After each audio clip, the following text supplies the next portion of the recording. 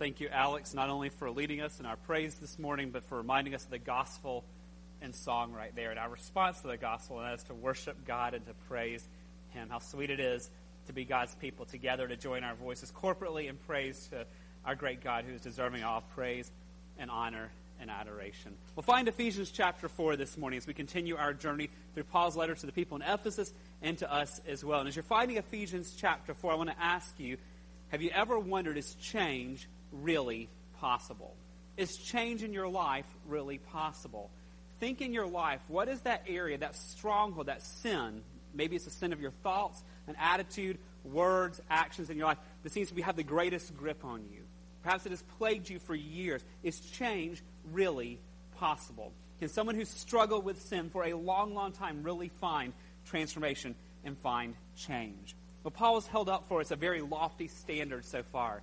After showing us in the first 3 chapters of Ephesians what our identity is in Christ and all that He has done for us and who He's made us to be. If you remember in chapter 4, he transitions to now says to us, now walk worthy of your calling. Now, here's who God has said you are. Now, live up to it. Now, let your life match who Christ has said you are. He's told us to walk worthy involves things like being humble, being gentle, having forbearing love with one another, being eager for unity, to using our gifts to serve one another, to speak the truth in love to one another. And that's just the start. As we continue our journey through Ephesians, we're going to see in the weeks to come, he's going to tackle our speech. He's going to tackle our attitudes. He's going to tackle anger issues, work ethic, sexual purity. He's going to tackle marriage, parenting, and so much more. He's going to hold up for us a very high standard of what walking worthy looks like in the Christian life. Friends, is it really possible for us to change, to grow in those areas where we need growth? Because if we're honest, every single one of us has areas where we need growth. And if we're honest, every single one of us has areas where we desperately need growth in our godliness.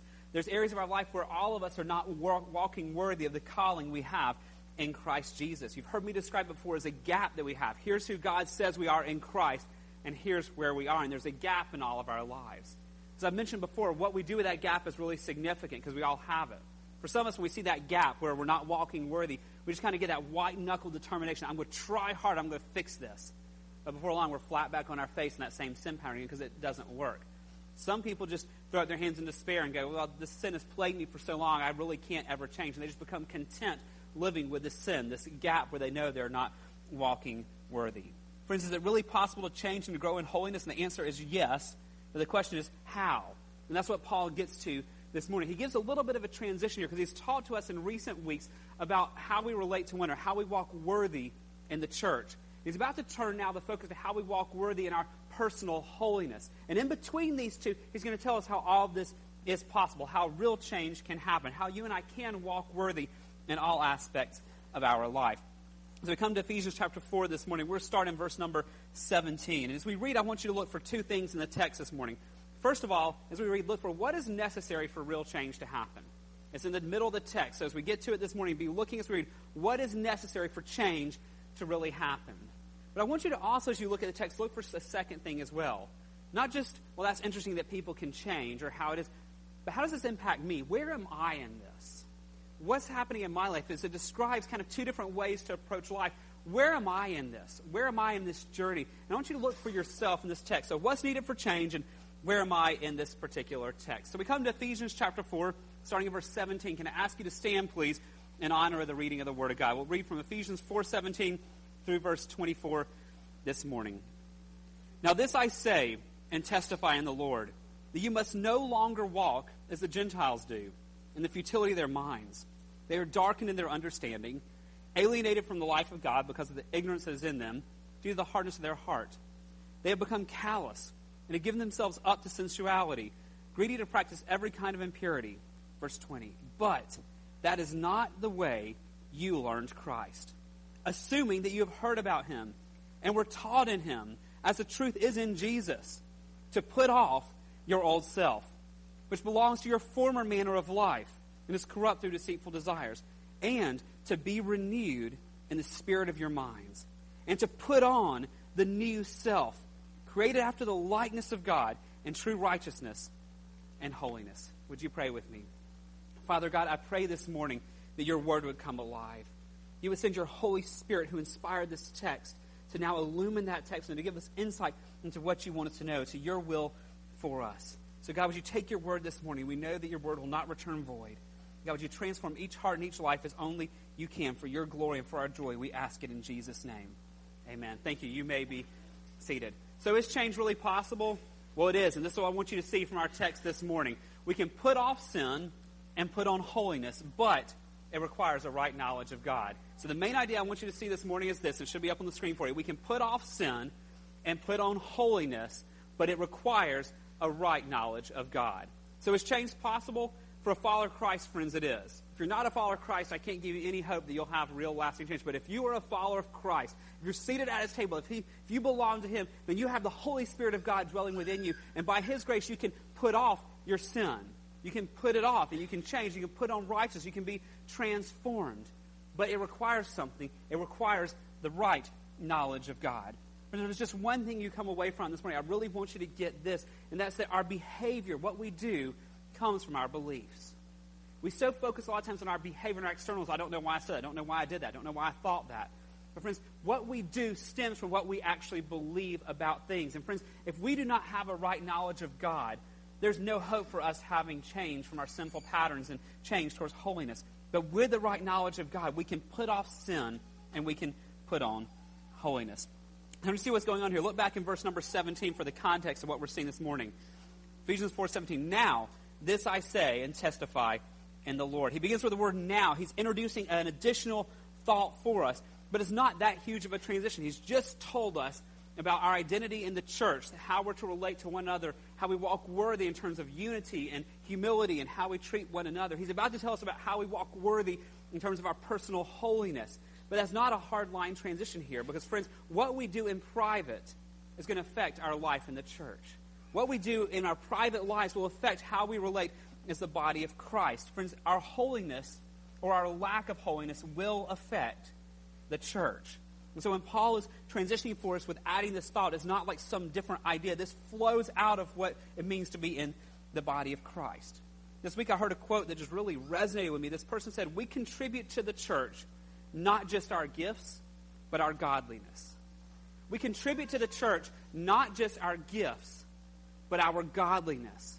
Friends, whether or not we are walking in righteousness and holiness will impact greatly not just our lives, not just our families, but the life of the whole body of Christ here at Gateway and throughout Montgomery. And friends, we shouldn't be surprised. 1 Corinthians chapter 12, verse 27, I want you to see it up on the screen here. It's a text that we've looked at before, but in 1 Corinthians 12, 27, we've been reminded that now you are the body of Christ and individually members of it. Well, it makes sense that there's something wrong with my arm that's going to affect my whole body. It's the image we've been talking about. So go back to verse 26 right above it and see how our sin can impact others. In verse 26, read, we'll pop that one up for us. If one member suffers, all suffer together. If one member is honored, all rejoice together.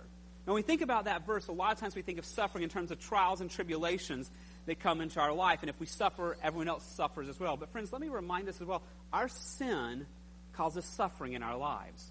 We may not see it right away, but our sin causes suffering. It always brings pain in the long run in our lives. And friends, if we leave unrepentant sin in our lives that we do not change, not only does it cause us to suffer, the whole body of Christ suffers as well. Friends, you contribute to the church not just your gifts, you contribute to the church your godliness. So much is at stake. And because so much is at stake, look back at Ephesians 4:17, what Paul says. Now, this I say, because so much rides on the body of Christ and being in the body, because of all this, now Paul says, I say and I testify in the Lord. You see the word testify there. That's the word that means to exhort, to insist. Or if you like the old King James, it's the word that was translated beseech. I'm not quite sure what beseech means, but it sounds really important, doesn't it? I beseech you in the Lord. It's like this type of urgency in his writing that he's insisting on something. And notice he says, I'm saying this, I'm testifying, I'm insisting in the Lord. He's saying, everything I've just told you about the body of Christ, what I'm about to tell you is so important. I'm speaking in the Lord. I'm speaking with the authority of Christ. I'm not telling you my opinions. I'm telling you the clear revelation of God, and I'm insisting on this. And what is he insisting on? He's insisting on a command that we must obey. And the command that he's insisting that we obey in the Lord is two parts here. And the first part of the command that he's giving us is, first of all, we must put off sin. To put off means to get rid of. We must get rid of sin in our life. Look at verse 17. He tells us what not to do. Now this I say and I testify, I insist in the Lord that Here's the first part of the command. You must no longer walk as the Gentiles do. Notice the word must. This is not an option, friends. If chapters 1 through 3 of Ephesians are true for us, if we know that we are a child of God, we're adopted, we belong, we've been seated at his table, then what he's telling us now is not just for the super Christians, not just for the missionaries, not just for the elders and deacons. This is, if you name the name of Christ, this is absolutely essential for you. He's saying this must be true for you. And what must be true is you must no longer walk. That means to walk means to, it's a metaphor to live. You must not live a certain way. If you're going to claim Ephesians 1 through 3, that you have every spiritual blessing in the heavenlies, that God has redeemed you, if you're going to claim all that for yourself, then now you must walk worthy. And what does that look like? He says you must not walk as the Gentiles do. The Gentiles is just a common way at the time of expressing people who are outside the covenant community of faith. He's saying if you are a follower of Christ, if you're going to confess the name of Christ, then you must, it's not an option, you must live different than the world lives. Friends, if the way you and I talk is no different than the way a non-believer talks, there's a problem. If the way we treat our spouse is no different than the way non-believers treat their spouses, there's a problem. Friends, if the way we parent is no different than the way a pagan parents, there's a problem. If our standard of morality is no different than the way the non-believers around us, the lost, their standards, and friends, there's a problem. He's saying, do not live like the world. You've been rescued from that. And he gives us just a very brief glimpse of what we've been rescued from. Look back at verse 17. Now this I say and testify in the Lord, that you must no longer walk as the Gentiles do. How do the Gentiles walk? He tells us, in the futility of their minds. They are darkened in their understanding, alienated from the life of God because of the ignorance that is in them, due to their hardness of heart. Then verse 19, they become callous, and they've given themselves up to sensuality, greedy to practice every kind of impurity. There's lots we could say on that, but I just want to highlight a few things. He says we're not to walk as they do in the futility of their minds. To be futile means to be pointless, to be empty. Friends, being futile in your mind says you're running your life after things that don't satisfy. Isn't that what the world does? There's a longing in their heart, a God-shaped void in their heart, and they're trying to fill it, so they run after material success. They run after fame. They run after sexual pleasures. They run after alcohol and drugs and whatever else to try to satisfy that longing. Say, don't run after futile things. Don't be futile in your thinking. You've been rescued from that. Don't go there. Don't live that way. And then in verse 19, he uses several words. He uses the word sensuality and greed and impurity. He's saying, listen, the world is ruled by their passions. There's not freedom in the world. They're ruled. They're slaves to their sin. He said, don't be like that. You've been redeemed from that. Don't go down that path of being ruled by money or fame or your sexual desires. Don't be controlled by all that. You've been rescued from all that. He said, in contrast to that, now go to verse 22. He says, put off your old self. Your old self that had futile thinking. Your old self that was dark in your understanding. Your old self that ran after all these things in the world. He's saying, put that off. Get rid of that from your life. To put off is an image of dirty clothes. If you've been outside working hard in the summer heat and you're dirty, you take off your dirty clothes. That's the image here for us. You're covered with your sin. Take it off. Change your dirty clothes. Don't continue in the same pattern of life you had before you claim the name of Christ. But I want to remind us, friends, that's not some self-effort. This is not that white-knuckle determination. I'm just going to try harder to be holy. Christ is the one, as we just heard sung, he's the one who has set us free. Through his death, his burial, his resurrection, he's the one who's rescued us from our sin. He's released us from the slavery to our sin, and he's the one who's freed us. Now he says, walk in the freedom that I have given to you. Friends, I heard it described this way that really helped me once. So think about this. Imagine you've been in a prison cell for a long time, and you're finally, the doors are open, and you're finally released from that prison cell. You may be free, but your old patterns you have for years or maybe even decades of your life are going to linger, and you may struggle with this, but you're not bound to stay in that cell. Though those old patterns may call to you and whisper to you, you don't have to follow those anymore. That's what it is with our sin nature. Christ, by his death, burial, and resurrection, has set us free from that sin nature. We don't have to be bound to it. We don't have to obey its passions. But because we lived under it for so long, it still calls to us. And if we're not careful, we'll revert back to our old patterns. And so he's saying, put all that off. By God's grace, put off these simple patterns in your life. But can I suggest something for us this morning? It's not sufficient to just stop sinning. There's got to be something more. Think about it this way. Imagine you get up super early in the morning and you do one of Seth or Jeff Moody's multiple mile runs at 5 a.m. I don't run with those guys because I'm not brave enough to try that. But these guys run multiple miles in the morning. Or you get up at 6 a.m. and go out with Steve Gillis to go trim the grounds around here. And you're hauling branches around at 6 o'clock in the morning. By 8 a.m. you are drenched in sweat. Your clothes are covered with dirt. from walking outside. And you've got to go to your office job or go to school. Well, yes, you need to take off your dirty clothes. But can I suggest it's not enough just to take off those dirty clothes? For the sake of the obvious, you better take off those dirty clothes, but friends, you better put on some clean clothes also. And that's the picture for us of the Christian life. So often, we treat holiness only as stopping the sin. I'm not going to cuss anymore. I'm not going to be addicted to that substance anymore. I'm not going to think those bad thoughts. I'm not going to look at porn anymore. I'm not going to yell at my wife anymore, whatever else. And we stop at, well, look, I've achieved holiness. I've quit doing those things. We've taken off the dirty clothes. But friends, just like it's insufficient for me if I'm sweating from the morning to take off my dirty clothes and not put anything else on, it's insufficient for us in the Christian life to only stop sinning if we're not doing something in place of it. And so Paul continues the command to, yes, to put off your sin, but look at verse 24. He tells us to put on something else. We're to do something intentionally instead. Verse 24 of Ephesians 4. And to put on the new self, created after the likeness of God in true righteousness and holiness. Yes, we must stop sinning, but friends, we must also replace it with something else. We must put on our new self. We must strive for righteousness. We must strive for holiness in every aspect of our life. And look at how it's described. This is amazing. Put on the new self, created after the likeness of God. Because he's saying, get off these dirty, sinful clothes in your life. Get rid of those old patterns of your life, your old nature, and put on a lifestyle by God's grace that looks like Christ himself, our new nature that God gives to us. Not saying you and I can manufacture or just muster up our own strength, but he gives to us a new nature that's created, that is made after the likeness of God himself. That means by God's grace, friends, our actions should be becoming what God would do in that situation. Our words should be the very words that God would speak in that situation. Our desires should be becoming what God's desires already are. He has given to us in his grace a new nature made in the likeness of God. He says, now put it on. I've given it to you. Live it out.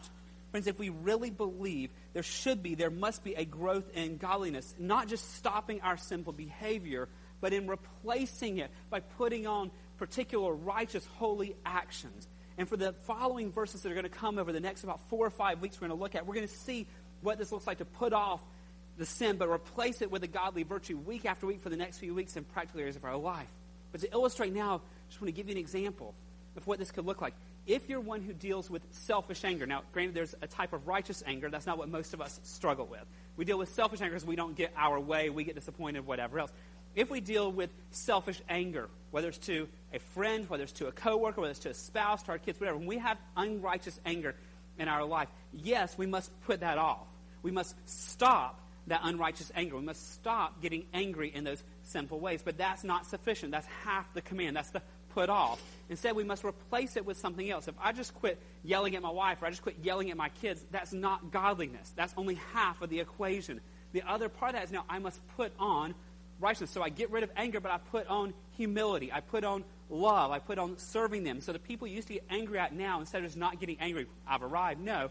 You've arrived when you, instead of getting angry, you serve them. You encourage them. You love them, and you build them up in love. You put off the simple anger, and you put on encouraging words and love and service in its place.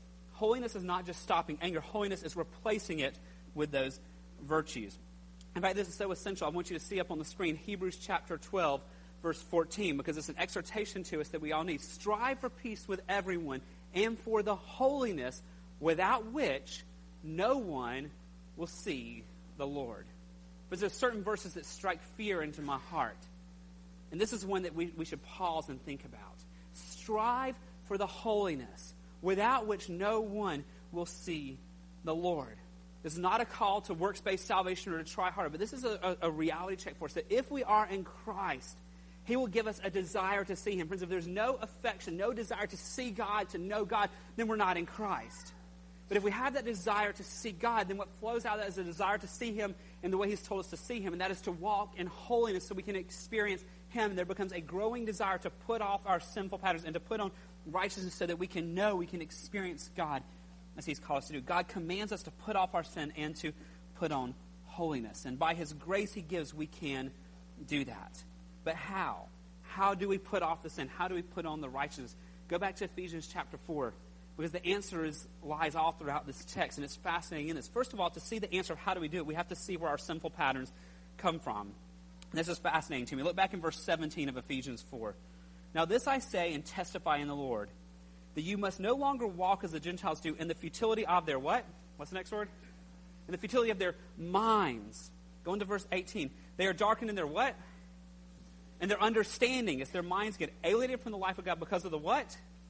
The ignorance that is in them due to the hardness of their heart. Do you understand where our sinful patterns come from? They come from our minds, from our understanding. Friends, our sinful behavior comes out from our minds. That's why I said at the beginning, we just do what we believe. Whatever we believe is what drives our behavior. If we're doing it, it's because somewhere inside we believe something that has led us to do that. And ultimately it ties into having hard hearts that are hardened to the gospel and hardened to God. But notice the contrast of where holy living comes from. Go down to verse 23 again. Verse 23, we're told to be renewed in the spirit of your what? Of your minds. Holiness comes when we're renewed in the spirit of our minds. Friends, do you understand the battle for your soul? The battle for your holiness is going to be won or lost in your mind. It's going to be won or lost in your patterns of thinking that you have developed. It's going to be won or lost in what you're thinking about during the week. Friends, we can put off sin. We can put on holiness, but it's going to require a right thinking, a right knowledge. But a right knowledge of what? Verse 20. But that is not the way you learned who?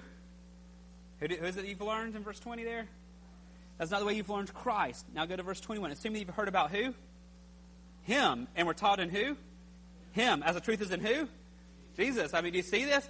It's Christ. It's Him. It's Him. It's Jesus. The knowledge that we're to be putting on is not just general knowledge of education or knowledge of our own selves. Friends, it's a particular knowledge of who God is, of Christ Himself. That's not the way you learned Christ. Assuming you heard about Christ and we're taught in Christ as the truth is in Jesus Christ, friends. We can put off sin and put on holiness, but it requires a right knowledge of God. Friends, I'm convinced if we trace back all of our sin struggles, eventually somewhere at the root of every sin struggle we have is a wrong thought about God. If we can trace it all the way back, there's some lie we're believing about God that has led to that addiction, that has led to that anger, that has led to that wrong thinking, whatever it is. There's something we're believing. And friends, should we really be surprised? Think of the very first sin that was ever committed. Lucifer, the most beautiful of all the angels. He became jealous that God was receiving the glory. And that led to the rebellion and to him falling. But what was it? He had a wrong thought about the glory of God and the worthiness of God receiving worship. Think about the very first human sin on earth. When Lucifer takes the form of a snake and speaks to Adam and Eve there in the Garden of Eden.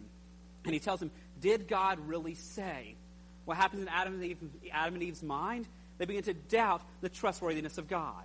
They begin to believe and doubt the goodness of God. There was a lie they believed about the goodness and trustworthiness of God that led to the sin they committed. Friends, I'm convinced in our lives the same is true, that every one of our sins comes from a wrong belief somewhere in our thinking. Whether or not we live like the world or live for God is going to be determined by our thoughts about God.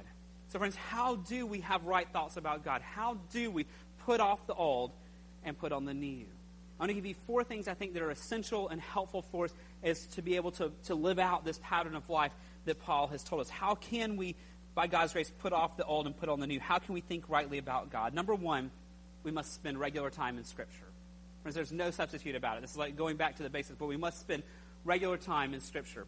Go back to verses 20 and 21 that we just looked at. But that is not the way you learned Christ, assuming that you've heard about Him and were taught in Him as the truth is in Jesus. Friends, where do we get taught the Word of God? Where do we find out who God is?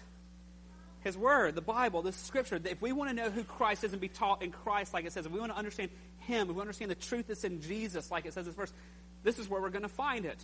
Nowhere else. Now, we obviously teach this Word in our small groups, in our Sunday school classes, in our life groups, in our youth group, in our college group here from the pulpit. We're going to regularly do this, and so we pray that you come and are fed the Word of God and learn the truth in Christ. But friends, if all you get is 1 hour a week, that's not going to be sufficient.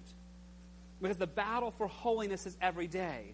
The temptations come your way every day. And you need to be feasting on who God is and eating up His Word every day as the Spirit of God teaches you so that you're strong enough to understand who God is.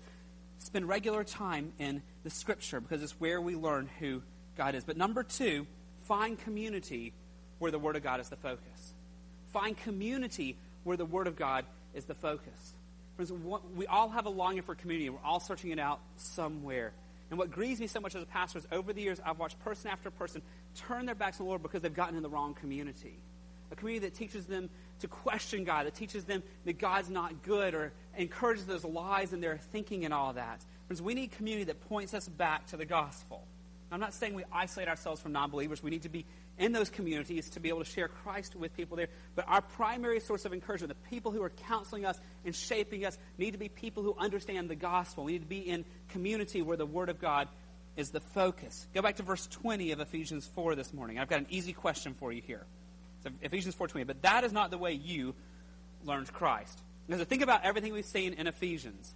The word you there, in Greek, you can be singular, addressed to one person, or plural, addressed to multiple people. So easy question here based on what we see in Ephesians. Is the you singular? Is that the way you personally learned Christ? Or is the you plural here? What do you think? Plural, yeah. This is the one we can translate y'all. That's not the way y'all together have learned Christ. This is the plural you here, friends. The reason for that is because our holiness is not a private matter. It's a community project. Friends, my holiness or light thereof affects you. Your holiness right thereof affects everyone else around you on that. And so we're called to together to learn Christ together. We're called to together be involved in growing in holiness together. Therefore, we go back to verse 15 from last week. In these communities, what do we do? Verse 15, rather speaking the truth. What's the truth? The gospel, who God is. We should speak the truth in love. We are to grow up in every way into Him who is the head, and to Christ. Friends, not only do you need to go to the Scriptures yourself to find who Christ is, but you also need to make sure you're in community to where the Word of God is at the focus. And friends, there are so many places here at Gateway where you can find that type of community to where the Word of God is the focus. But if you're struggling to find that, you don't have to wait for the church to hand you a program. You can start it yourself. You don't need a church program or blessing to start a community with the Word of the focus. Grab several friends who are believers and say, hey, I'm struggling with these sins in my life. I want you to speak truth into my life, and I want to speak truth in your life. Let's get in this together, and let's let the Word guide us. And you just start doing this of verse 15 of truthing in love with one another. It doesn't require a program.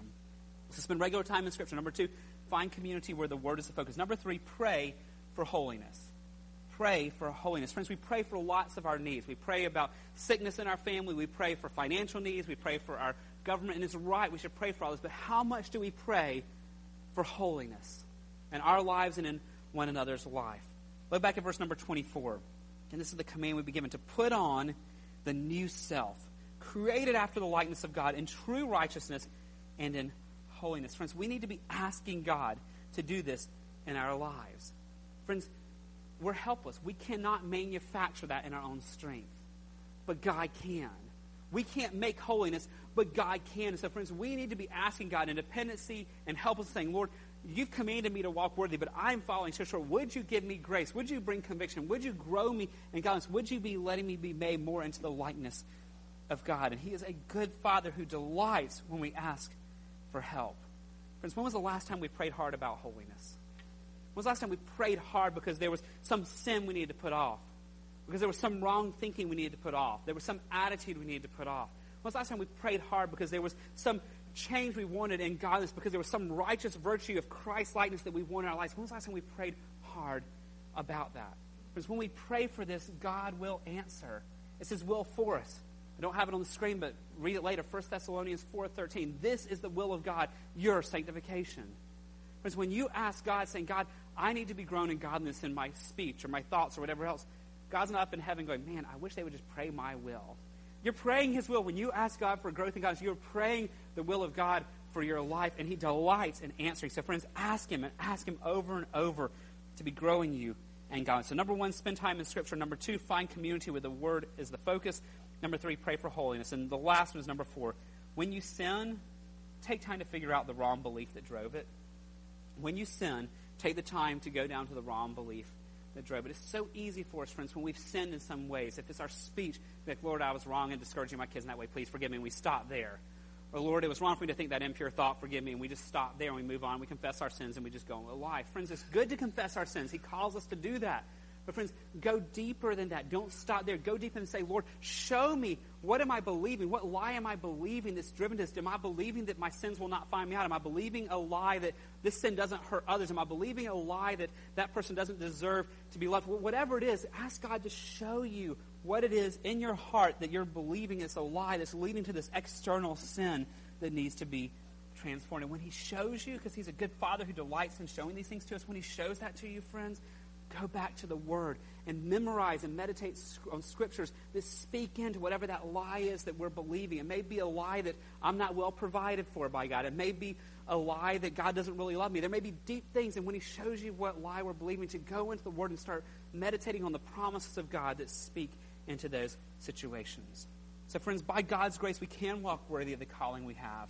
We can walk worthy in terms of personal holiness. We can walk worthy in terms of our unity as the body of Christ. To take his grace that he gives to us to enable us to put off our sin and to put on holiness. And it's grace he gives as we pursue this right knowledge of him. Friends, we can, by God's grace, put off sin and put on holiness, but it requires a right knowledge of God. With that in view, it's very fitting this morning for us to meditate on that, reflect on that truth, and to celebrate together communion. Celebrate together this thing that reminds us of God's grace gift to us. What is communion, friends? What is the Lord's Supper? This is a time for us to remember. I want you to see on the screen 1 Corinthians chapter 11, verse 23, because communion is a great reminder for us of what Christ has done for us. 1 Corinthians chapter 11, verse 23, "For I received from the Lord what I also delivered to you, that the Lord Jesus, on the night when he was betrayed, took bread. But giving thanks, he broke it. Said, 'This is my body, which is broken for you. Do this in remembrance of me.' In the same way also he took the cup after supper, saying, 'This cup is the new covenant in my blood. Do this as often as you drink it in remembrance of me. For as often as you eat this bread and drink the cup, you proclaim the Lord's death until he comes.'" Friends, as we think about everything we're talking about this morning, about putting off our sin and putting on righteousness, we can't do that apart from what Christ has done for us. The only way you and I can experience freedom from sin and freedom to walk in holiness is because Christ has already set us free. He did what we could not do. He let his body be broken on the cross, his blood shed, so that we could be rescued from our sin. And so we remember his sacrifice. But friends, the reason we do this together, the reason I don't celebrate communion alone at home, is because this is something he did to remind us of our calling together as the body of Christ. He gave this to us together to remind us not only are we seated at his table, but we're seated at his table together. That all of us together are seated at his table, celebrating the same meal, enjoying his presence, enjoying being together as the body of Christ. And so we remember his sacrifice. We remember the body of Christ together. But friends, it's not only a time for us to remember, and this ties into what we're talking about this morning, it's a time to reflect as well. 1 Corinthians 11, starting in verse 27, tells us this morning, "Whoever therefore eats the bread or drinks the cup of the Lord in an unworthy manner will be guilty concerning the body and blood of the Lord. Let a person examine himself then, and so eat of the bread and drink of the cup. For if anyone eats and drinks without discerning the body, eats and drinks judgment on himself. That's why many of you are weak and ill, and some have died." Because communion is not something we just rush into. It's something that we're called to reflect and remember. We're called to have the Spirit of God search our hearts in it. And so even as we come to the table this morning, I hope you will think about some of those things we're talking about this morning. Am I experiencing by his grace a putting off of sin in my life? Am I experiencing by his grace a putting on of righteousness? Am I by his grace walking worthy of the calling I have in Christ? If there's areas where God shows us where we're falling short, friend, don't just come take communion and ignore that. We need to do business with God first and talk to him about it. As his Spirit convicts us, we need to listen to him and talk to him about that and pray and confess our sins before we celebrate it. So friends, if you're not a follower of Christ, I just want to urge you, if you're not one who knows your seat at his table, that he's adopted you and that you belong to him and your sins are forgiven, just please stay where you're seated this morning. No one's going to look at you funny. There's no shame in that when we come to receive the elements. We want you to use the time to talk to the Lord and say, "God, if you're really real and out there, would you show yourself to me?" This is something only for followers of Christ. But friends, if you are a follower of Christ, we invite you to come. Not out of habit, not just because something we do every 4 or 5 weeks, not because you think you're going to get some merit from it. You don't. We come to remember. We come to reflect. We come to worship him and to praise the one who has made a way for us to be free. So I hope you'll take time, even as you come to receive the elements, even as you're at your seat waiting, to take time and talk to the Lord and just ask him, "Spirit of God, search my heart. Are there areas where I'm not walking worthy? Are there areas where I'm not putting off my sin and putting on righteousness by your grace?" And as he shows you those, friends, delight in that. He loves you so much that he disciplines us when we err. And delight in that, friends. Asking God to search us and convict us and discipline us is not a bad thing. It's a sweet thing. Because it means we're his child that he loves. So use the time to ask the Lord to search your heart, to pray, and then as you confess your sins to him and he forgives you, to celebrate that by taking the bread and taking the juice and eating it and drinking it and being reminded that Christ's death and burial and resurrection is what has set you free so that you can now experience intimacy with God and being seated his table. I'm going to pray for us, and then we're going to ask our praise team to come and receive the elements, and then our deacons will come and direct each of you here at Gateway. We invite you to come to the front to get the bread, to get the juice, and then return to your seat to take those whenever you are ready. But would you pray with me right now? Father, we are so thankful for your grace. Father, your grace is so sweet and so precious. And God, I pray that this morning as we celebrate communion and close, as we reflect on putting off the old and putting on the new, putting off sin and putting on righteousness, God, that we'll be reminded that we can't do that in our own strength. God, it's all your grace, the grace that brought us to salvation, the same grace we need to walk in holiness the rest of this day. So God, I pray for myself and each of these precious brothers and sisters, that God, as we celebrate communion, you would free us from doing this out of habit. You would free us from doing this just because it's something we do as Christians. But God, that we would treasure this, that your Spirit would convict us of sins and we'd be quick to confess, that you would remind us of who we are in Christ. And God, as we look at the bread and we look at the juice and reminded, Lord Jesus, of your body and blood, and God, you would turn our hearts to worship and thankfulness for the incredible sacrifice, the incredible cost that was paid. We might be free from our sins and seated at your table, that you took us, your enemies, and have made us your friends. So God, would you use this for the building up of your body, and would you receive the worship and the praise for what happens here this morning? And we ask it all in Jesus' name. Amen.